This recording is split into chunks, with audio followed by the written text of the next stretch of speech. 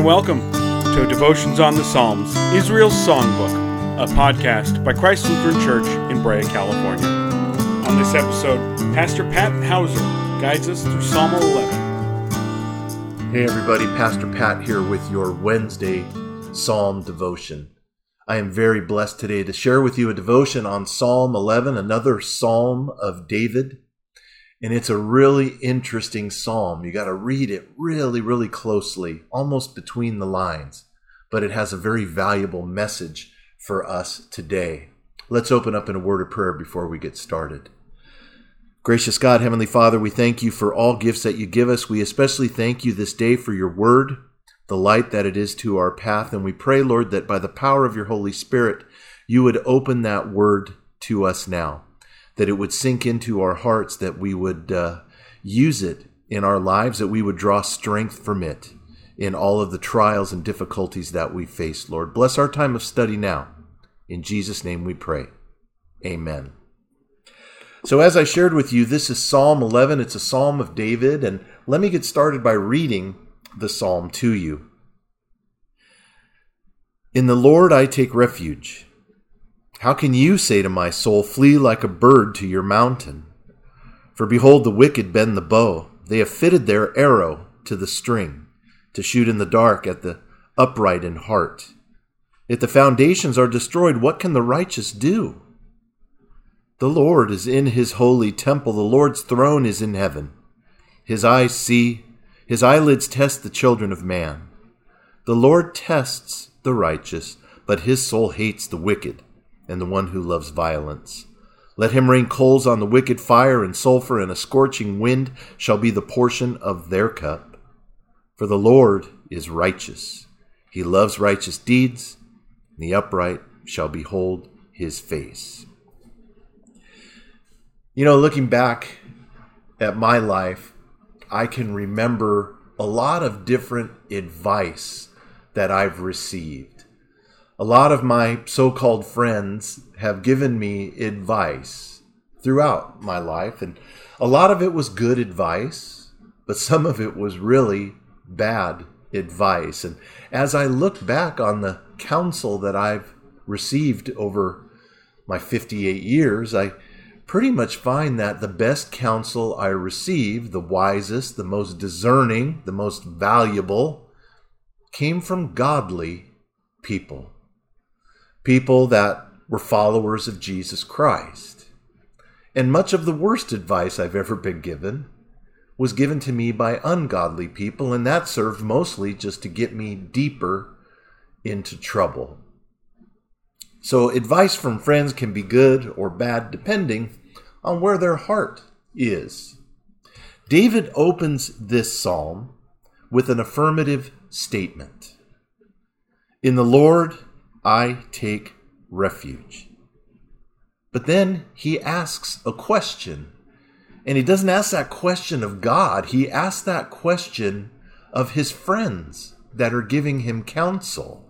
He asks them, how can you say to my soul, flee like a bird to your mountain? David's friends are telling him to run in the face of trial and persecution. They're telling him to run. And David says, how can you tell me to run? God's on my side. I find my refuge in the Lord. But David's friends are telling him, these evil people that are after you, they've got their bows and they're fitting their arrow to the string. They're coming after you. But then David says something really interesting. These people are shooting in the dark at the upright of heart. I don't know if you've ever shot a bow and arrow, but you have to be able to look at and see the target in order for the arrow to find its mark.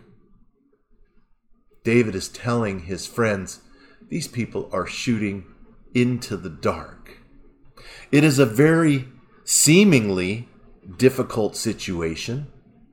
David goes on to talk about this idea that if the foundations are destroyed, what can the righteous do? And he's talking about if those very things upon which we rest our feet crumble beneath us, What can righteous people do? Now, something very important for us. We only have our righteousness in Christ. We have no righteousness of our own. We are righteous simply because we are clothed with Christ's righteousness. But friends, doesn't it seem like the foundations of our culture and our civilization are crumbling beneath our feet? David refers to these as the foundations. Luther had an idea of this. Luther called these stations. And Luther said there were three main stations: the spiritual or the religious, the governmental station or governmental authority, and then the family. And so these three stations kind of made a pretty firm tripod, if you will, upon which we could set the balance of our civilization. And David's friends are kind of saying, look, man, everything is crumbling beneath you. Your understanding of God's presence in your life, the governmental authority in your life, and your family's a train wreck as well, buddy. David, though, responds to this. David responds, "The Lord's in his holy temple. The Lord's throne is in heaven. His eyes see, his eyelids test the children of man. The Lord tests the righteous." This is true, friends. The trials and the difficulties that we face in this life, we can see them sometimes as tests of our faith. And godly counsel tells us how to respond. Godly counsel tells us to put on the full armor of God and to stand firm in the face of persecution and oppression and trial and difficulty. Godly counsel tells us to put our feet on the firm foundation of Christ that's not crumbling beneath us, because God knows what's going on in your life and in my life. And you need to know that it's only the sharpest sword that is forged in the hottest flame. We are going to face trials, difficulty, persecution, people speaking poorly about us for no good reason. They're shooting arrows in the dark. If we have on the full armor of God, if we find our refuge in the Lord, we're safe. Because David goes on, God's soul hates the wicked and the one who loves violence. Let God rain coals on the wicked. Fire and sulfur and a scorching wind shall be the portion of their cup. It's God who judges. It's God who finds vengeance for his children. But friends, you need to know, God sees, God knows, God's in control. Even if it might seem as though the foundations of our lives are being shaken at their very core, although it may seem that we're undergoing flaming arrows fired by the enemies of the cause of Christ, they're just shooting into the dark. God's on your side.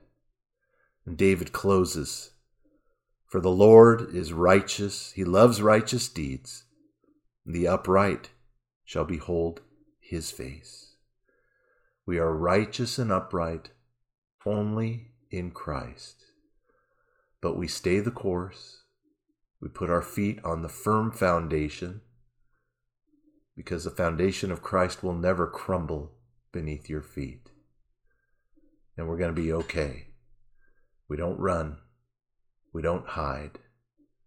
We stand firm in Christ. God's blessings to you on your day, your evening, whenever you might be watching this devotion. It's been my blessing to share it with you. And I'll see you next Wednesday. God's peace be with you. Thank you for joining us. As a reminder, follow Christ Brea on all social media outlets and visit christbrea.org.